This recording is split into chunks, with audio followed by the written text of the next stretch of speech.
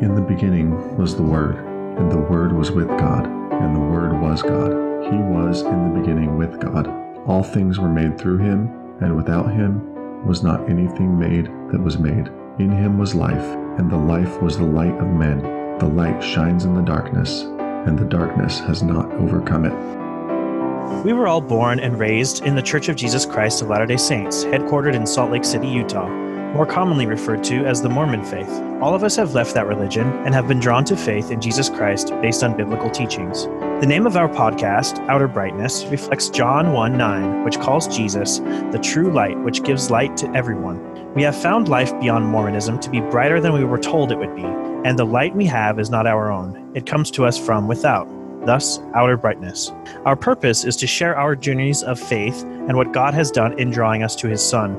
We have conversations about all aspects of that transition, the fears, challenges, joys, and everything in between. We're glad you found us, and we hope you'll stick around.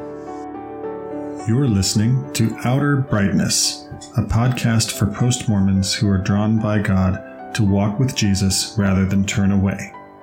Outer brightness, outer brightness, outer brightness, outer brightness. There's no weeping and wailing and gnashing of teeth here, except when Michael's hangry, that is, hangry, that is, hangry, that is. I'm Matthew, the nuclear Calvinist. I'm Michael, the ex-Mormon apologist. I'm Paul Bunyan. Let's get into it. Cult. That word is a hot button for Latter-day Saints. I remember during the 2012 U.S. presidential election season when Pastor Robert Jeffress was asked about then Republican frontrunner Mitt Romney and stated that Mormonism is a cult. He then had to make the rounds on cable news programs to clarify that he views Mormonism as a quote-unquote theological cult, a distortion of Christianity, but not the type of sociological cult represented by the People's Temple or like Heaven's Gate. As a former Mormon who is now an evangelical Christian, I avoid using the word cult in reference to Mormonism because I don't think it's helpful. But in 2011, when Jeffress made his comments, I had only been out of the LDS Church for a little over a year, and I was intrigued by his clarification with regards to Mormonism being a theological cult.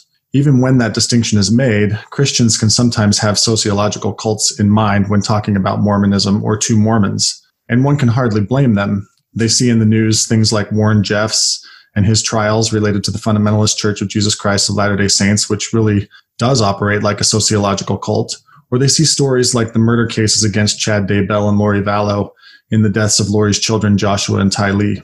Some of the details of that case seem to point to Daybell and Vallow being involved in a subculture within Mormonism that has sociological cult-like qualities. Members of the mainstream LDS Church in Salt Lake City bristle at the dreaded C word being used in reference to their religion. They ask why such an offensive term has to be used at all with regard to their religion. When it comes to the distinction, LDS may protest that they are Christians too, so people should just leave them alone about their beliefs. Some people who have left the LDS Church and harbor anger also toss the term around without any distinction. This topic elicits strong emotions among Latter-day Saints. If you're listening and you're feeling your blood beginning to boil, stay tuned. We're going to be respectful. That's always what we aim for here on the Outer Brightness podcast. Today we're talking about whether or not there is any warrant to using the term theological cult in reference to Mormonism. The 11th LDS Article of Faith states, "We claim the privilege of worshiping Almighty God according to the dictates of our own conscience, and allow all men the same privilege. Let them worship how, where, or what they may." Here to help us untangle just why the term theological cult without sociological baggage may be appropriate is Jeremy Howard. Jeremy is a Christian pastor at Orchard Hills Bible Church in Payson, Utah. Jeremy, welcome to the Outer Brightness podcast. Why don't you tell us a little bit about yourself and about Orchard Hills Bible Church? Yeah, so like the pioneer Mormons of old, I've made the trek from Missouri to Utah.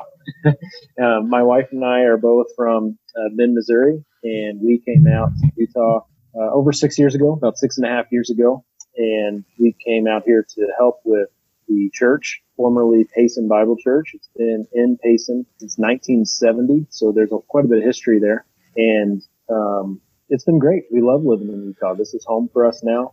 And our burden has really been to, of course, evangelize and to reach our community for Christ, but also just to do our part, discipling the believers that are here. A lot of the churches here are small, and lack resources. And so we wanted to be a part of the solution there and really strengthening the church.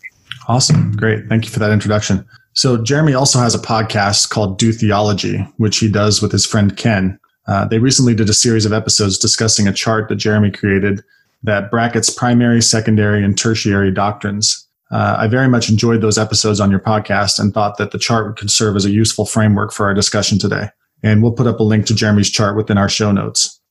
Before we jump into your chart, Jeremy, what are your thoughts on the introduction? Is using the word cult helpful in any sense when sharing the gospel with Latter-day Saints? Well, so much of what is helpful when talking to Latter-day Saints depends on the Latter-day Saint, right? It's not a monolith out there. And so, but I'd say generally, we try not to use the word cult when you sharing the gospel with them, proclaiming the good news of Christ. It does elicit so many strong emotions, and it would take so much explanation in those types of conversations that might not be helpful. You have to be kind of theologically sharp to be able to do that. And a podcast episode like this is a great place to hash it all out so people can understand where we're coming from. But I will say that, in-house, as far as Christians training other Christians and thinking through world religions, that the word cult is very appropriate, not just for one sect of people, but for, a large swath of religious people who do fit that definition of cult. And so I think context is really important in that. The Latter-day Saint you're talking to, perhaps it would work if that person understands where you're coming from. But definitely in-house, I think it's an appropriate use of the word. All right. Michael, Matthew, what do you think about the introduction? Do you remember when Robert Jeffress made his comments and how it kind of became a media firestorm? I do remember that. And the fact that he was calling it a theological cult, to me as a Latter-day Saint at the time, didn't seem to put the fire out as far as I was concerned. I was still pretty upset about it. I'm like, okay, you're just playing with semantics now. I mean, you still use the C word. You still called us a cult. Come on. Like, that's not okay. Yeah. Did that play into you writing your book at all? I think that I was already kind of writing a biblical defense of Mormonism, but things like that were definitely adding fuel to the fire. I'm like, I'm going to prove these guys wrong. Yeah. Okay. Now, Matthew, you were probably still in diapers then, but do you remember it all? Wow. Thanks for that, Paul. I really appreciate it. No, I was kind of out of the game at that point in 2011, just because it was probably my most busy year in my undergraduate program. The junior year in engineering is always really rough. So I was kind of aware of some of the things that were going on with the election cycle, but no, I honestly don't remember him saying that. But I'm not sure how I would have taken it if I did hear that. I don't know. Like you said, I think most LDS are sensitive to the C word, so I probably would have taken offense to it. Okay. Matthew, if you need to come back for Paul, it's that he'll be in diapers in a year or so. Ouch. Nice Wow. one, Michael. Nice. All right. So moving over to your chart, Jeremy, when did you create your chart and why? What's its purpose? And can you give our listeners kind of a brief description of the chart? Sure. Yeah. I created the chart when I was in Bible college, when, all people are at the pinnacle of theological understanding. I was interning as a youth pastor at a church and had a very small, modest youth group. And it became aware to me that, especially in fundamentalist Christian circles, but really in all Christian circles you might find yourself in, that people place lots of importance on the doctrines they want to place lots of importance on. And then other doctrines just kind of like, yeah, they're over there, and when we get to them kind of thing. And sometimes that's okay, but other times it's like, well, we're way out of balance here. We're really emphasizing something that was kind of uncertain, and we're rejecting or neglecting, I guess is a better term. We're neglecting things that Scripture is really clear on, and that it's actually kind of a big deal.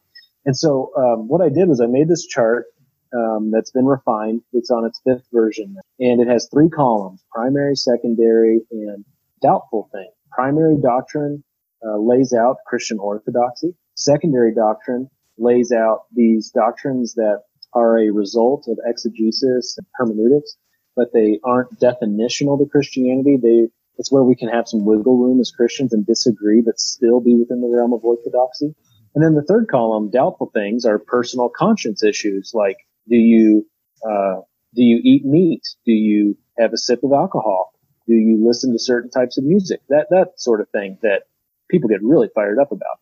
And so what I did when I first came up with that idea and felt like that was a good direction to go is when I was with that youth group, we made these big poster board sheets that reflected the three columns, and we made little cutout slips that had different doctrines on them. And we gave the big poster boards to the two groups. We split the youth group up into two groups, and we gave them the little slips of doctrine, and we said, okay, now place the doctrine where it needs to go. They each had like 15 different doctrines. And what came out of that is one of the groups put abortion in the third column of doubtful things. And that was the moment it clicked for me, like, okay, we need to talk about this more. That, so often we talk about things as we go through scripture verse by verse, but we neglect to talk about the importance of things. We kind of try to get away from the phrasing essential and non-essential. But what is of first importance? That's the biblical way of phrasing it. And so that's what the podcast is about. That's what the chart is about, is stressing what is of first importance, what is not, and then how do we navigate this Christian life, making appropriate calls on that. Great, thank you. And for our listeners, I can't recommend highly enough the episodes on the Do Theology podcast where Jeremy and Ken go through the chart.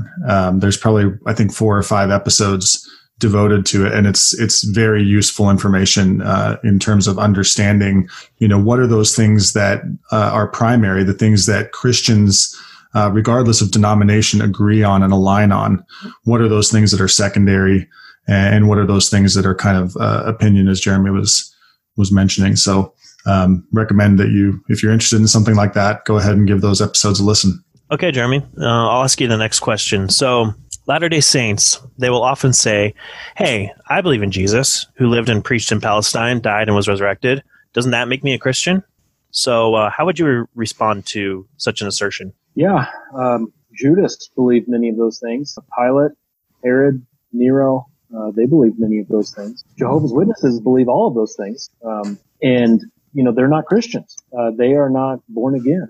A mere acknowledgement of facts is not what makes somebody a Christian. What makes somebody a Christian is genuine faith and repentance in the living God as a result of the gospel. And, if we set aside the definitional disagreements that we have with Latter-day Saints, and we have some very significant disagreements with definitions, who Jesus is, or what he accomplished on the cross, etc. Even if we set those aside and say we agree on definitions and someone still makes that statement, I believe that Jesus lived and preached and died and rose again, that doesn't mean that we're both Christian. The only thing that makes someone a Christian is if that person has been justified by faith in the gospel. And that faith has to be a genuine faith in the true gospel. Acknowledging facts doesn't mean anything.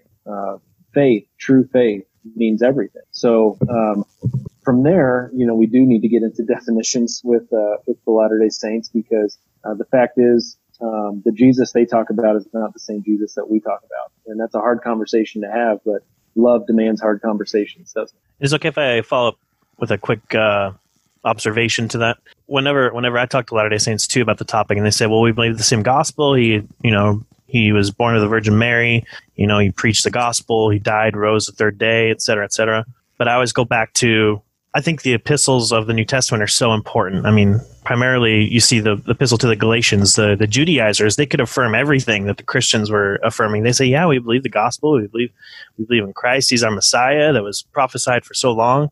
But if you're a Gentile, you just need that one thing. You just need to be circumcised and everything's fine, And Paul had really strong words to say about just adding one little thing to the gospel. And if you think about adding just that one little thing to the gospel, and, there's also, discussion about whether they also were trying to enforce the various Jewish calendar and things like that.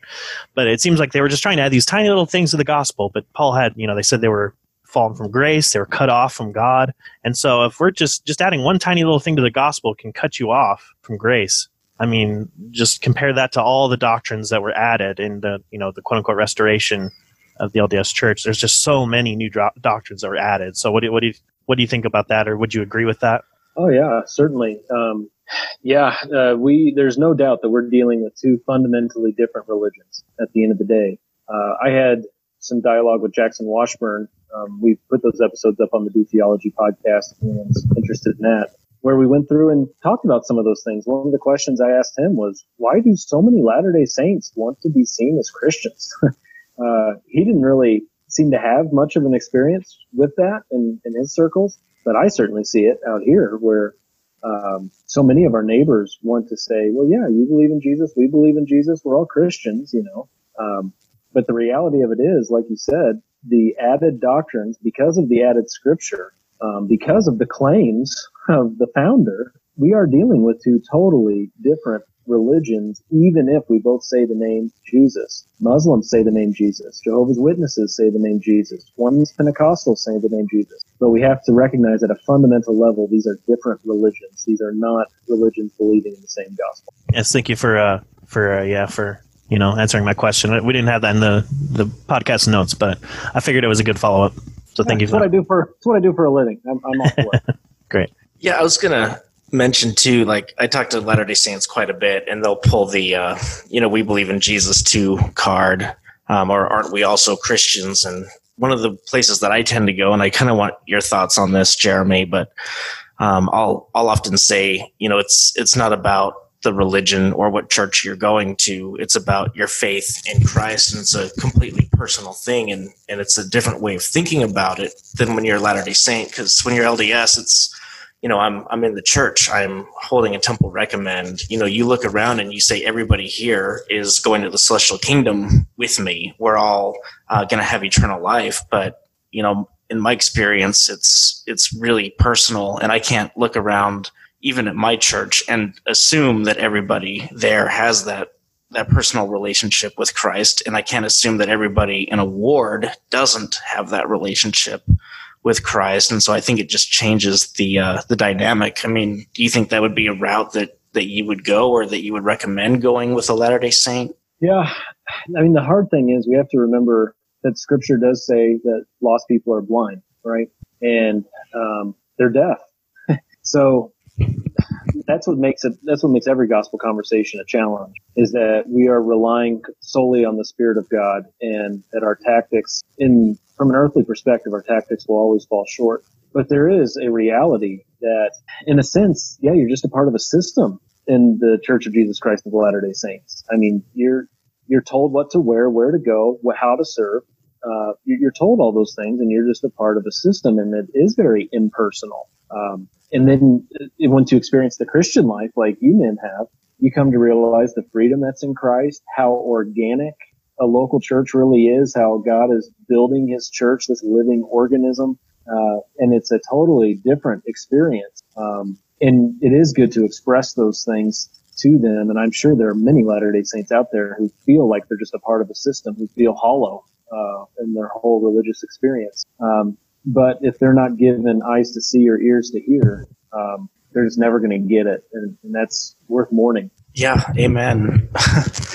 It is. And it's just been interesting, because I have a lot of Latter-day Saint friends out here that I've kept in close contact with and still have a good relationship with. And they're really fascinated by the Protestant life, and so they'll ask me a lot of questions. And, like I was telling one of them, like, yeah, we struggled to find a church, kind of went around to 3 or 4 or 5 churches before finally settling down. And he's like, yeah, I never thought about that, having to use agency, to decide where to go, because there's so many different factors. And, it just blew his mind, because it wasn't something he ever had to think about, where am I going to go to church and why am I going to go there? It's just manufactured. Mm-hmm. So good point. Yep, they have agency in all things except church. Yep. And what calling you will have, and what you will wear to church, and all of that. Yeah. I want to go ahead and ask you the next question here. We've talked before on the Outer Brightness podcast about how Christians are united on the essentials. By your chart, Jeremy, those are first column issues, correct? What are some of the big essentials on which Christians and Mormons are not united? Yeah, so like I said, I like to use the word of first importance or primary more than essential, though essential is the most common way of stating it. But yeah, I mean, when it comes to defining what Christianity is, it's defined by doctrines, and it's certain doctrines. You can't say that every doctrine out there is definitional of Christianity, because that's how you end up in a cult. Is that everything is dictated down to the letter, and there's no freedom of interpretation. There's no freedom of expression anyway. But when it comes to how we differ from the Church of Jesus Christ of Latter-day Saints on primary doctrines, well, the reality of it is every single one of them we disagree on because of our definition. There is literally not one primary doctrine that I can say we agree on because of our definitions or the way that, particularly their church has chosen to interpret certain things. And so for a lot of them, they want to dispute that. They want to argue with that. I've told lots of Latter-day Saints there's not one Bible verse we agree on because of our definitions. And that usually raises a few eyebrows, but I think it's true. So just the old Mormon apologist in me is like wanting to jump out and attack you right now. Well, what about would you say that the resurrection is not an essential doctrine that we agree on with Mormons? Is there a definition difference there? Yeah, who's the one who walked out of the grave? Jesus? Lucifer's brother or God? Right. So, yeah, I mean, when it comes down to it, we don't agree that the same person walked out of the grave. That's true. I can't fight you anymore on that. Can I follow up on that too? Because a lot of times Latter-day Saints will push back and they'll say, well, we believe in the same Jesus, right? We just believe different things about him, So how would you rebut that argument, Jeremy? Yeah, well, if he's not God, then that absolutely drastically, utterly, thoroughly destroys my entire worldview. So if we want to try to minimize his nature by saying, well, you can believe he's God or believe that he's, not the one true eternal God, you can believe either way. Well, you're trivializing something that is of first importance that changes absolutely everything. We cannot trivialize the deity of Jesus Christ, because if he is the one true God, that really does change everything.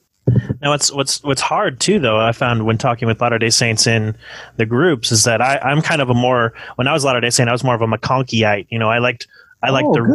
I really liked the hard lines in the sand. We're here, you're there.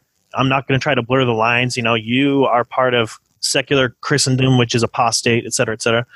And now it's like when I deal with Latter-day Saints, they say so many things that I never would have affirmed as a Latter-day Saint, and I never heard in church. I tried to make the distinction between, like you were saying, creedal Christians, Orthodox Christians. We believe that Christ has eternally been God. And you can find plenty of quotes where there are Latter-day Saint prophets and apostles where they say that Christ is a spiritual offspring or a spiritual child of Elohim, and he attained unto godhood. And I even made a note on Facebook because so many people fought against that I had to just copy paste those quotes all the time. And they say, no, we believe Jesus has eternally been God. And I'm like, what? I didn't believe that as Latter-day Saint. I believe that, this plan of salvation is that, everybody, there's a process of attaining godhood, then you have children, and then your child attains godhood, and then he becomes a savior, and et cetera, and it's kind of a continuing cycle.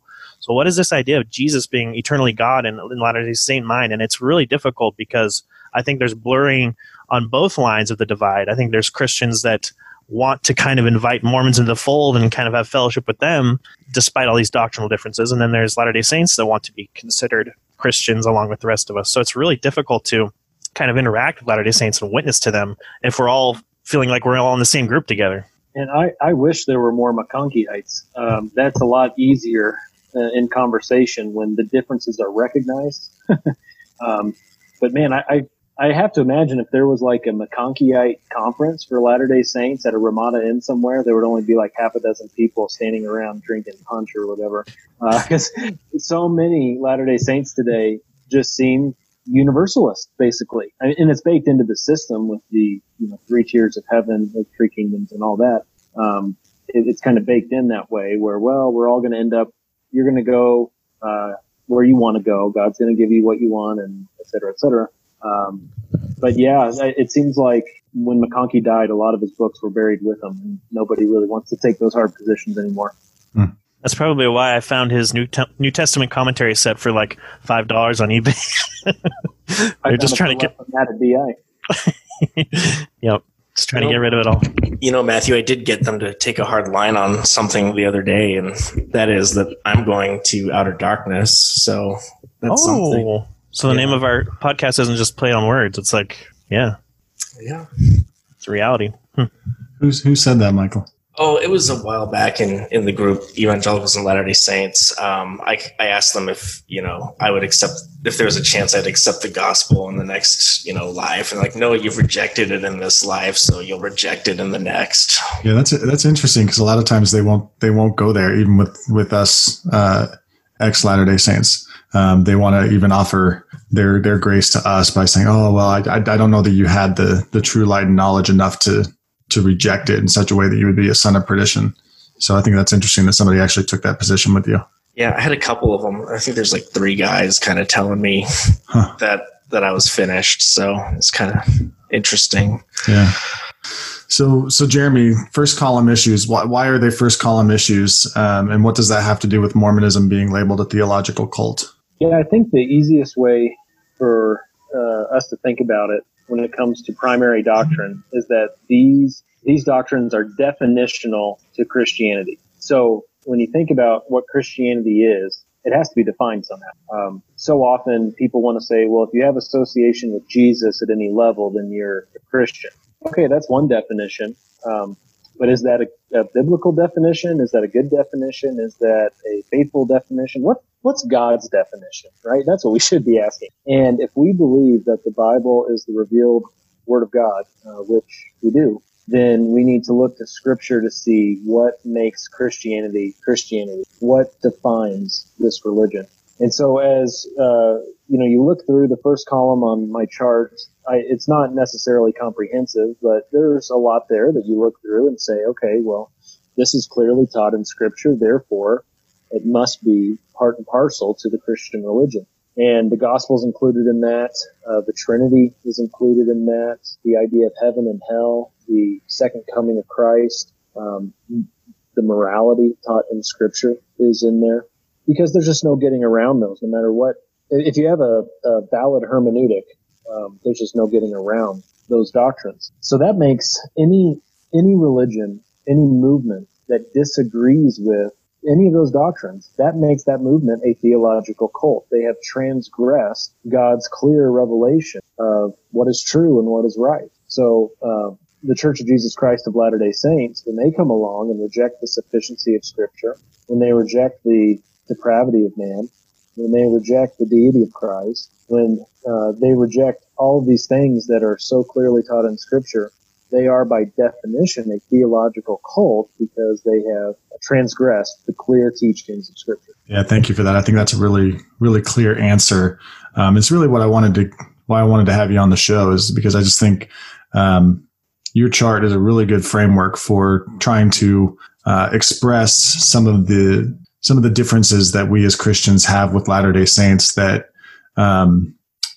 sometimes will raise questions like the one that was referenced earlier, like, hey, we believe in Jesus, we just believe in different things about Jesus, but you have to look as you said, if you're going to reject the deity of Christ, the full deity of Christ, as revealed in the Bible, then you are going to fall outside of Christian orthodoxy. And so I think, this gives us a good framework. I was thinking about it too, and it reminds me when I was still a questioning Latter-day Saint, I was buying up theology books and trying to compare them to what I believed as Latter-day Saint. And one of the first things I bought was the ESV Study Bible, and they have articles in the back. And one of them was talking about it was like cults and other world religions. And the first religion that it says on the first page is Church of Jesus Christ of Latter-day Saints. And I was like, hey man, you're telling me I'm in a cult? That's not cool. But like looking back, it makes sense that the primary doctrines are just so different between historic Christianity and Latter-day Saint doctrine that, like you said, you kind of have to be spiritually compromised or spiritually blind to the truth in order to not recognize those distinctions. And that's kind of why we try to share these things with Latter-day Saints to show them, like, no, what we say is not the same thing as what you're saying. When we say, even like what you said, Jeremy, when we say I believe in Christ, like those several words are so different between Christians and Latter-day Saints that we really have to unpack everything. They say it's like, it's half the battle is just vocabulary, or maybe even most of the battle is vocabulary. So trying to dissect that is really important. So I think this chart is really, really useful for helping Christians understand why, where we stand and why we can't consider Latter-day Saints our brothers in Christ. So is it okay if we move on to the next question? Let's see. So we talked about the primary issues or the primary topics. So let's go on to the second column issues. So many of the distinctive LDS doctrines are second column issues, such as ministry qualifications, such as they believe in an exclusive LDS priesthood authority, church government and structure, where they believe that they have prophets and apostles with special authority, church membership, where they believe that they're the one true church on the face of the earth, methods of baptism, where they believe that they baptize by immersion, by one holding proper authority, and they also baptize those who are above the age of 8 only. So what is it about the way that LDS treat these secondary issues that places them at odds with Christians? And why is it problematic, and why does it matter? What's interesting about theological cults is what you typically find in them is that they've defined everything to a T all the way across the board, and everything is primary. So Jehovah's Witnesses would be a pretty good example of this, where they've defined everything from what their gospel message is all the way down to how people should live, how they should treat holidays and blood transfusions and all that stuff. Everything is defined to a T and then elevated to primary, and there is no concept of secondary or tertiary or whatever. Everything is of ultimate importance and everything is definitional. What's interesting, though, about the Church of Jesus Christ of Latter-day Saints is that most of the first column things just get placed into a box called deep doctrine, right? The mystery box. And a lot of the first column, the things we would consider in the first column, it seems like a lot of Latter-day Saints don't want to think too hard about those things. And then you have several secondary things and a whole lot of third column personal conscience issue things. Those all get defined to a T and elevated to the first column. Again, going back to what you can wear and when you can wear it, what you can drink, what you can do in your church to serve, where you go to church, all of those types of things that are personal conscience issues. Those get elevated up to the first column. Those are of first importance. And then what you end up with is a religious system that really doesn't have much spiritual substance. And that's what I see going on in the Church of Jesus Christ of Latter-day Saints, is you have this big system that's very organized, but there's no real spiritual substance there, because anything that will take your mind to the deep things of God kind of just gets labeled as a mystery that we'll never even be able to figure out. And it gets neglected so that you can elevate these things that really don't matter. That's been my experience. Yeah, that's really fascinating, the way that you put that, and that you actually have noticed that as someone who has never been a Latter-day Saint, because a lot of folks like Jackson or maybe some others that we interact with on Facebook in the younger generation, and even some in my own generation would say that their experience aligns with what you've just said, in terms of the practical day-to-day worship style and experience within the culture of the Latter-day Saint Church is devoid of spiritual substance. And going back to what Matthew said about him having been a McConkie, I don't know that I would call myself a McConkie. I certainly, when I was on my LDS mission, experienced his writings quite a bit, and some of the sermons that he gave at BYU. But I definitely was, I grew up in a church, in a Latter-day Saint church that was, much more firm on those first column issues, and taking the stance that, hey, it's really important that we understand that we believe as Latter-day Saints that God is embodied, that he was once a mortal man. Some of those things that are downplayed now, and as you said, kind of put off into the category of mystery, were much more hardline issues when I was growing up as a Latter-day Saint. And it's interesting to see the younger generations of Latter-day Saints, as you kind of have noted, kind of put those up in the category of mystery. And I try to remind them, hey, if that's what you're going to do with these things that should be of primary importance, where we have some significant differences as Christians versus Latter-day Saints, if that's what you're going to do, then why should I go back to the Latter-day Saint faith? If there's no certainty about the nature of God, who God is, who Christ is, then really you don't have anything to offer me, right? What you're saying, what you're claiming was quote unquote restored, it really doesn't have anything to offer. So anyway, that's just my take on what you said. Yeah, and one of the really frustrating things for me living in Utah is that you've got a bunch of people out here who are very fired up about lots of things, politics being one of them. You talk to somebody about politics and you'll get all kinds of opinions and even nuance. Obviously the vast majority of them are very conservative, but you've got pro-Trumpers and never-Trumpers and all that. And, you've got a lot of opinions out there, and people are thinking for themselves for the most part on that.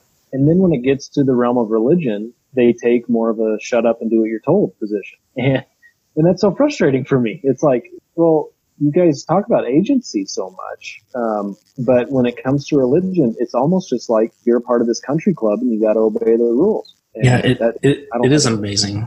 It's amazing how intelligent Latter-day Saints can be, how successful in business and educated, and then when it comes to religion, there's no thought that goes along with it. And I totally agree with you that there's, these rules that you just have to follow. And I think Paul and Matthew, you guys could probably seen this, but when you serve your mission, there are people who went out there that didn't want to be out there, if you know what I mean.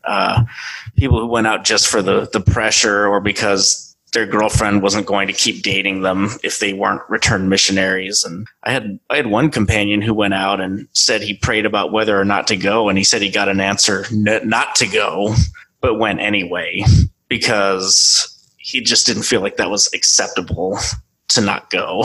So it's just like, okay, you don't really have a choice. And they talk about praying for an answer all the time, but in reality, there's only one answer that is acceptable. And when you know that, that's what you're going to decide to do. And I should have put decide in quotes, but it's not a real decision. Can I jump in real quick, just with a quick comment? I was going to mention, too, that when we bring this up with Latter-day Saints, they'll bring up a quote, I think, from Brigham Young, where he says, we've given them the revelations, we've given them the scriptures, let them pray on it, and let everybody receive revelation confirming what we've said, something to that effect. So basically, Latter-day Saints are told what the prophets say, but it's up to you to be responsible to pray to know whether it's true or not. And so in that sense, they kind of they resolve the issue of saying, well, we don't just believe blindly what our leaders teach.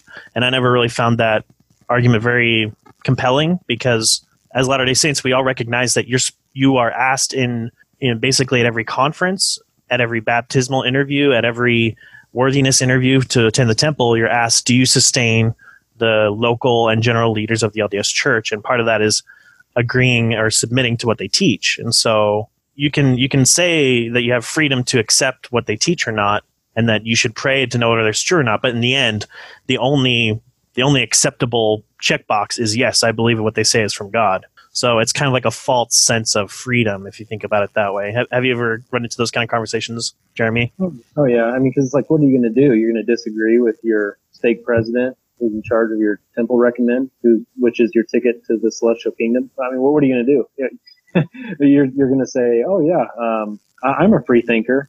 So that way, you're free to rebel against the one who holds the key, basically. No, you're not. So yeah, it is a false sense of freedom, and that's a pretty simplified way of looking at it, but those are the facts. Yep. I'm going to go ahead and jump to the next question here. Let's unpack the 11th LDS Article of Faith. LDS will often cite this when reacting to Christians seeking to preach the gospel to them. It's a way of saying, hey, just leave us alone to worship as we please, and we will extend the same courtesy to you. I actually had a family member, when I was telling him that I had left the church, this popped up immediately. I'm not going to discourage you or try to dissuade you because, the 11th article of faith, we allow all men the privilege to worship whatever or wherever they may. So how would you react to that? Yeah, first, I think with the Latter-day Saint, we should recognize, look, we have a common goal of missions and preaching the gospel. Now, what that looks like is different. We have a different idea of what the gospel is than you do, but we both have a conviction that missions are important and that preaching the gospel is of first importance. D&C 1, I think, talks about that. It goes into detail about, you've been entrusted to go out and to preach the gospel. So that's a conviction that we have in both of our religions. So let's not pretend like that's not the goal here. But secondly, these are matters of life and death. And, from the Christian perspective, this has eternity writing on it. And it would not be loving for me to live inconsistently with my faith on this point. That if I say, heaven is real and hell is real, and where you are in relationship to the gospel, that determines your eternal destiny. If I say that is true, and I also believe that I'm the instrument in God's hand to proclaim the good news to people, it would be unloving for me to hold that back. So, I think from a logical standpoint, they should be able to understand that. Now, that's not to say, so therefore, you shouldn't go worship in your church and you shouldn't go do this and you shouldn't go do that. Christians should never be like slashing their tires so they can't go to church or whatever. That's not the idea. The idea is, as long as you have breath in your lungs and I've got breath in mine, we need to have some sort of relationship that is centered around gospel conversation constantly. Whether that means I'm a believer and you're not, or we're both believers by God's grace. Let's continue talking about the gospel as long as God gives us breath. Yeah, thank you for that. So, is there anything in this article of faith that you see as problematic to you as a Christian? Do you think it goes beyond just a statement of religious tolerance, respect, and charity? Could you see yourself agreeing with it if it was proposed as an addition to your church's statement of beliefs, and why or why not? I mean, it's a great philosophy for a nation, right? But even that statement is rooted in some sort of religious beliefs. This idea that men are free to worship according to their conscience, and I think it's the way a nation should be run. I mean, we're Americans, right? We believe that freedom of expression, freedom of worship is a great thing. It's a virtue. As far as it being a Christian statement or being added to a doctrinal statement in a church, I don't know about that. It would at least need to be a stronger statement acknowledging that just because people are free to worship as they please, that doesn't validate their worship or authenticate their worship. They are free to live in false worship, right? Again, we're not looking to chain them up and to keep them from doing something. But at the same time, we're not saying because they're free to do that, that means it's a valid or authentic worship. There is such a thing as false worship, and they're free to do that if they so choose. But that doesn't make it good or right in God's sight. Yeah. I think it's fine as a statement of historic American tolerance and respect for one another. In that sense, it is a very American statement, which makes sense for an American-born religion like the Church of Jesus Christ of Latter-day Saints. But as we noted in earlier questions, where it can get problematic is where it almost becomes a justification to view universalism as kind of okay, right? Or even like to suggest that we shouldn't have authentic religious dialogue, as you were noting, Jeremy. So I think for that, in that sense, when it's used in that way by Latter-day Saints, it seems problematic to me. So, and if I could just jump in real quick, sorry, not to interrupt, but I mean, just what you were kind of saying there, Paul, too, is I was thinking about those kind of statements, and I would make them all the time. Is like the truth doesn't need to attack another belief system. Like if you're secure in your truth, you can just talk about your own beliefs, and there's no point to try to, point out the falsehoods in somebody else. And there was actually a Christian that said to me, like, you're just trying to preemptively stop me from saying something, about your faith. And he was absolutely right. So I think that is used that way a lot. So I want to ask you, Jeremy, off the cuff. So it sounds like you're not a theonomic reconstructionist then. No, theonomy is very intriguing, though. I find it fascinating, but no, I'm not where like Gary DeMar or some of those other guys would be. No, I'm forgetting the guys of old. Gary North, there's a name. Or Doug Wilson, for that matter. I think they're very fun to listen to. Yeah, so we were originally going to record another episode after this just with us three about politics, and that's kind of what I had been studying, all the different types of political structures, and I find theonomy fascinating. I'm sorry to Paul and Michael, I'm sorry for this aside, but yeah, I find it fascinating, and I think there is there's truth to what they're trying to do. They're trying to honor God, not only in the church life, but also in the secular life. And I think they have a high view of God's law, but I see it as what you were saying. And I see it as kind of like enforcing God's law as they did in ancient Israel, but in our modern context where the New Testament doesn't really talk of such a context. It's more talking, it assumes that the church is going to be a minority. It assumes that we're going to be oppressed and persecuted in the world. There's also something I was going to go back to with what we were talking about religious tolerance. But yeah, it is interesting because as a missionary, I kind of recognized that what I was doing as a Latter-day Saint missionary in the world was offensive. I was going to cause offense to people. I had one of my best friends from the mission. We would go to a house and we would knock a few times, or they would have their gate closed, and he would say, "Well, they probably want to be left alone. We shouldn't bother them." And I opened the gate and I said, "Look, we're here to bother people. That's our point. And I think Christians agree with that.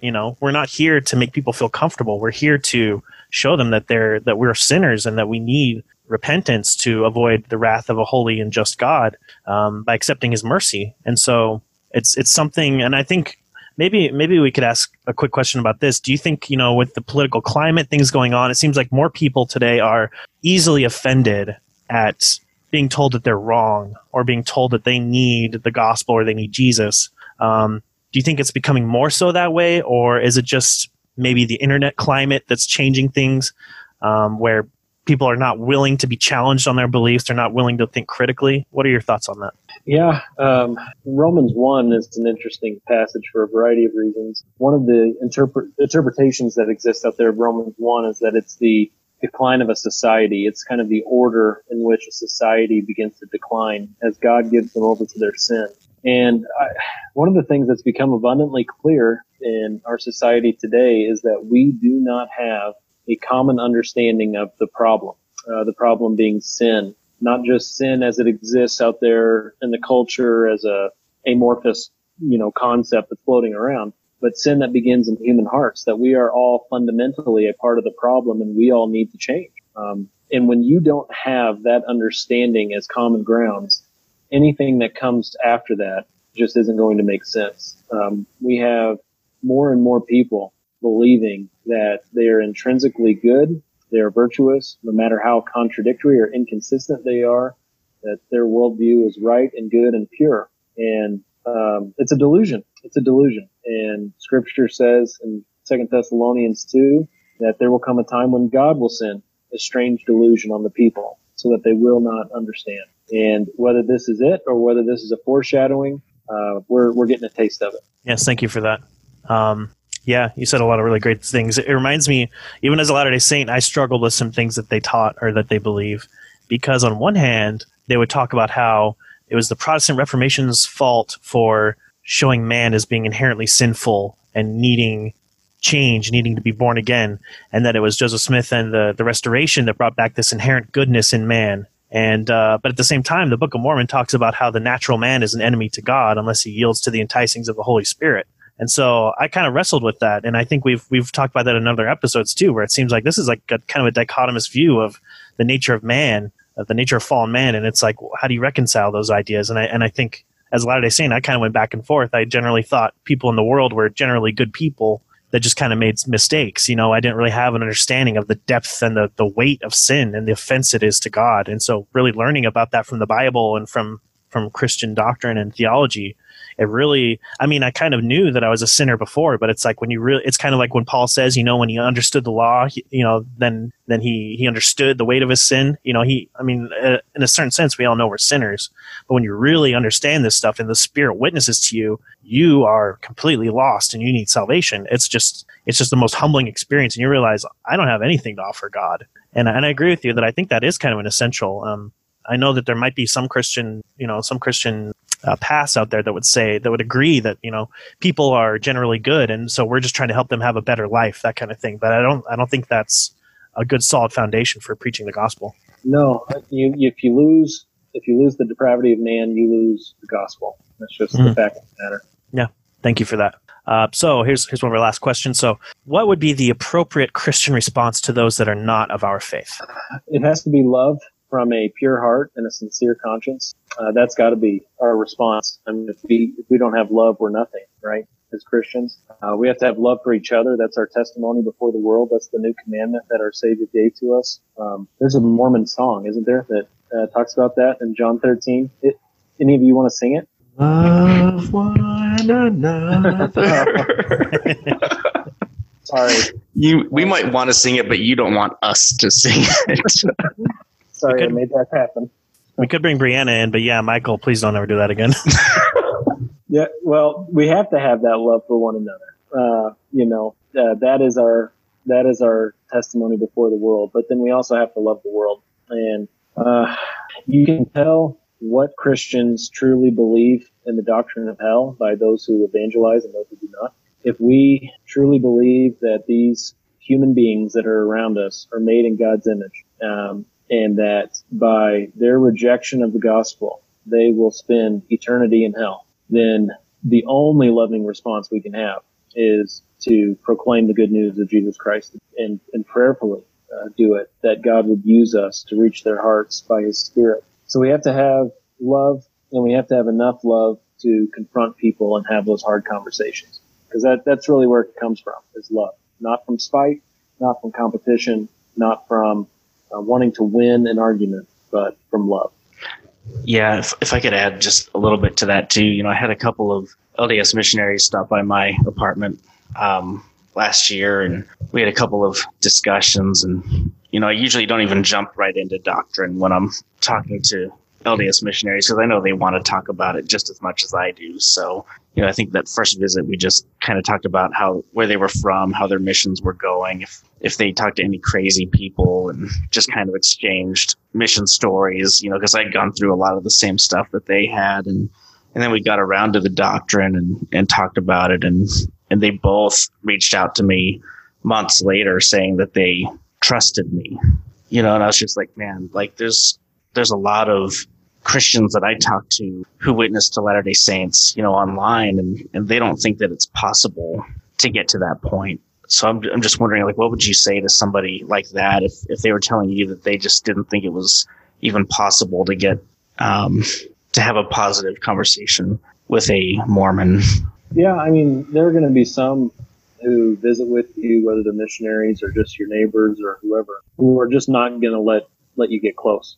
That's just the way it is. I mean, I've run into a number of missionaries who are very business minded. I mean, they're not there to build a relationship or friendship with me. They're there for business. Okay, and then they're gone. And that's just the way that they are. But we can't control the way they are. We can only control how we are. And so what we need to do is be open, seek to be their friends, especially the missionaries. The advice that we like to give people is, you know, buy them pizza.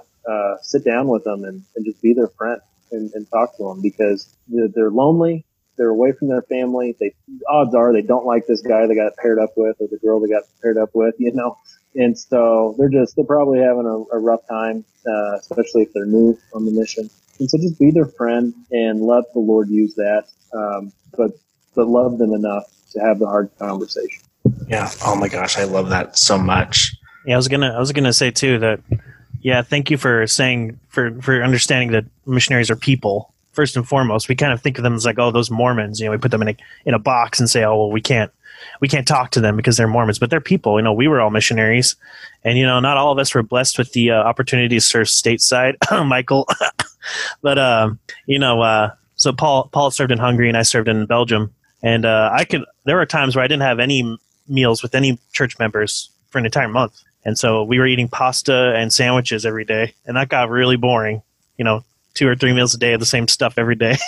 So just having a nice meal with someone and just spending time with them, talking to them. I really enjoyed. Those are probably some of my fondest memories, and those you grow those connections. And I don't know if I have a hard time sometimes remembering if LDS things are Christian things, but I think it's just a universal truth. People won't really care a whole lot about what you're teaching unless you show them first how much you care about them. So if we just come at them like car salesmen, I recognize that as a missionary that didn't work too well. And I think I've seen that same approach on the other side now, talking to Latter-day Saints in our chat rooms. I see the same thing. If you just come at them and say, you're wrong, your views are heretical, you need to repent. Sometimes that approach is warranted. Someone, it depends on the conversation, but at the same time, you still need to build up that relationship beforehand. If you're just laying down the hand of justice all the time. I saw Christians tell me that, they would just quote Galatians 1, you're anathema, you're cut off from God. And I was like, okay, well, have a nice day. I didn't really want to talk to them. So yeah, we need that. We need some kind of connection, some kind of bridge. And that's hopefully what we try to do with our podcast. And we're in related to your chart, the primary, secondary, and other doctrines. I don't think that you're trying to do that, right? You're not trying to divide us in the sense of saying we're better than you or we're somehow smarter. It's just saying, look, here's where we are theologically. And, there's certain things we just cannot compromise. So yeah, you got to have definitions.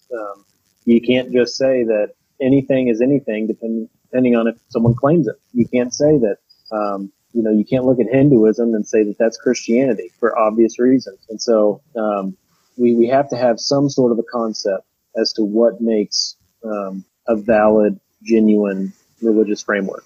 And we start with God and the Bible and go from there. Yeah, absolutely. All right. Good discussion tonight, guys. Jeremy, thanks for joining us. If listeners in Utah Valley would like to visit, how can they get more information about Orchard Hills Bible Church? Orchard Hills Bible Church. The artist formerly known as Payson Bible Church, yeah. Yes, I'm getting confused here. But how can listeners tune in to your Do Theology podcast? Yeah, so for the church, just go to orchardhillsbiblechurch.com. We have tons of Bible teaching. We have a SoundCloud account, so we have a podcast. If you just search the Orchard Hills Bible Church podcast or even Payson Bible Church podcast, you'll be able to find it. Tons of sermon series on there through books of Galatians, Esther, Deuteronomy, just started 1 Corinthians, James, a whole bunch of stuff on there, and then a ton of Bible teaching. We do a systematic theology class every year, and we just started that again. So we're kind of in the first half of that, if you want to jump into that. So lots of good teaching there that you can get. And then the podcast, just go to dotheology.com or search for the Do Theology Podcast, wherever you get your podcast. Those are some fun conversations, we think anyway, and we've had some interesting guests on there. We just released a couple episodes, Justin Peters and Toby Sumter. I don't know if anybody listening recognizes those names, but even if you don't, you should listen to them and check it out. Thanks. So did I hear you correctly? I heard you mention that you've got sermon series through various books of the Bible. Do you do expository preaching? Yeah, we're committed to verse by verse, chapter by chapter. When we went through the book of Esther, we were doing a chapter or two at a time. In Deuteronomy, it varied. We would slow down in some parts and only do a few verses, and then as we got into the law, 2 or 3 chapters at a time. But now, like in the book of 1 Corinthians, we're going to go pretty slow. And Galatians, James, 1st and 2nd Thessalonians, we did those two. Those are slow series. Yeah, that's awesome. I love that. As a Latter-day Saint, often they'll make the claim, hey, we study through each book of our scripture once every 4 years. But when you really think about it, the way they do that is you may study Matthew, but you're not going to read everything from Matthew. You're going to read select verses that support Latter-day Saint doctrine. So for any of our, It was the New Testament last year, and I got my hands on a physical copy of the Sunday school curriculum. I was just dying. I was so I mean, Romans was 2 Sundays. Yeah. How do you do 16 beautiful chapters of Romans in 2 Sundays? You absolutely can't. It killed me. Yeah. And so for our listeners who are curious, who may be post Latter-day Saints and considering looking to find a church, if you can find one near you, like Orchard Hills Bible Church, or if you're near Orchard Hills Bible Church, check it out, because expository preaching is awesome. When I was an ex-Latter-day Saint, newly out, and I attended a church that was doing expository preaching, it blew me away. You know, I learned things and heard things from the Bible that I had never heard before, literally never heard before. So, check it out. I think that's awesome, Jeremy. Yeah, that's, we're committed to the sufficiency of Scripture, because we believe Scripture really is God-breathed. If God gave it to us, if it's directly from Him, and it's sufficient for all things and pertaining to life and godliness, then what are we doing if we're going fast? Let's slow down and let's really understand what God has said. Sounds good. Thanks again, Jeremy, for joining us. We normally go out with Adam's Road, but Michael, if you can serenade us again, then we'll use that as our outro this time. I can't do it. Just kidding. You trying to make us lose all of our listeners, Paul. I was going to say, you're getting unsubscribes by the second. Yes. We should try that now, because Brianna does a lot of outro music too. So maybe we should get Michael on a kazoo or something like that, or harmonica. Yeah, that would be good. We thank you for tuning into this episode of the Outer Brightness Podcast. We'd love to hear from you. Please visit the Outer Brightness Podcast page on Facebook. Feel free to send us a message there with comments or questions by clicking Send a Message at the top of the page, and we would appreciate it if you give the page a like. We also have an Outer Brightness group on Facebook, where you can join and interact with us and others as we discuss the podcast, past episodes, and suggestions for future episodes, etc. You can also send us an email at outerbrightness@gmail.com. We hope to hear from you soon. You can subscribe to the Outer Brightness podcast on Apple Podcasts, CastBox, Google Podcasts, Pocket Casts, Podbean, Spotify, and Stitcher. Also, you can check out our new YouTube channel, and if you like it, be sure to lay hands on that subscribe button and confirm it. If you like what you hear, please give us a rating and review wherever you listen and help spread the word. You can also connect with Michael the Ex-Mormon Apologist at FromWaterToWine.org, where he blogs, and sometimes Paul and Matthew do as well. Music for the Outer Brightness podcast is graciously provided by the talented Brianna Flournoy and by Adams Road. Learn more about Adams Road by visiting their ministry page at adamsroadministry.com. Stay bright, fireflies.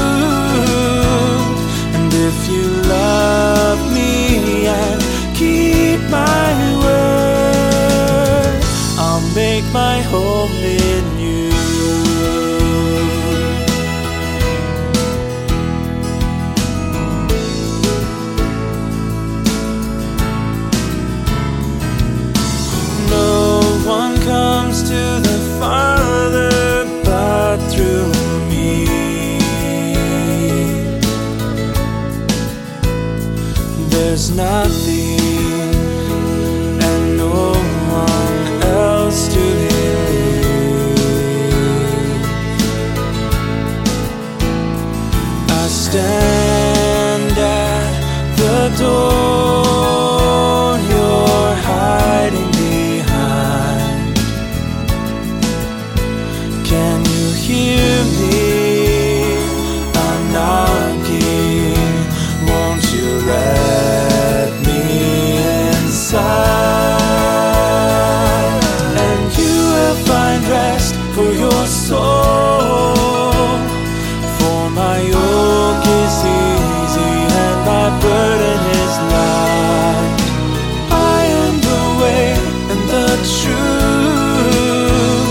And if you love me and keep my word, I'll make my home in you. I gave my life to set you free.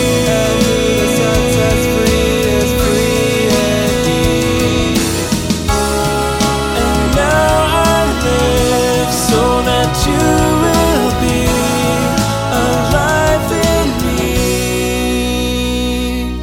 And you will find rest for your soul. For my yoke is easy and my burden is light. I am the way and the truth. And if you love me and keep my word, then you will find rest for your soul. For my yoke is easy and my burden is light. I am the way and the truth. And if you love me and keep my word, I'll make my home in you.